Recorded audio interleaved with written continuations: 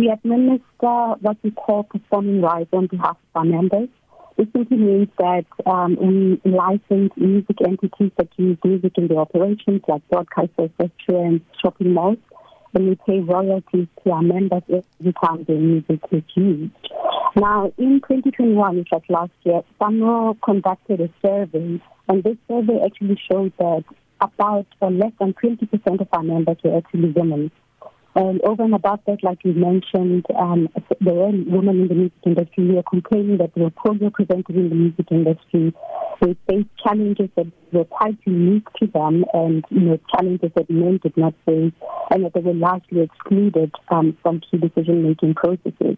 And because of this, SAMRO then commissioned a preliminary research to either confirm these concerns of women in the music industry. And I think maybe let me just start with the positives.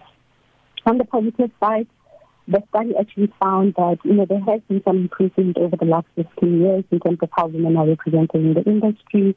There is generally a larger acceptance of female DJs. I think we've seen over the last couple of years that there are more women DJs which are accepted in the industry.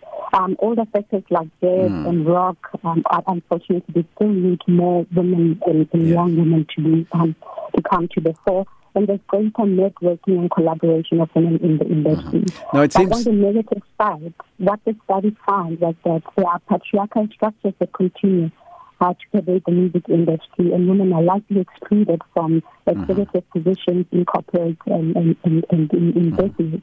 And over and above that, because of that, there is what they call boys' clubs, where women feel uncomfortable and feel excluded from taking, space in those areas.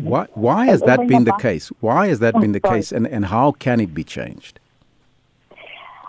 Women feel generally unsafe in the music industry, and I think it's because of how the informality of the industry.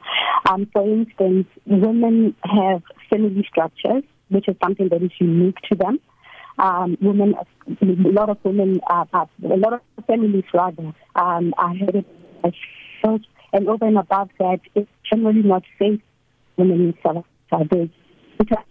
GBV, with greater level of harassment and sexual harassment, and because our members and women, females rather, perform lightly at night, they feel unsafe in these spaces.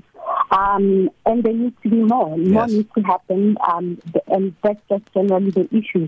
And it's not only unique to the music industry. I think it's generally the issue that is pervasive for women generally in South Africa.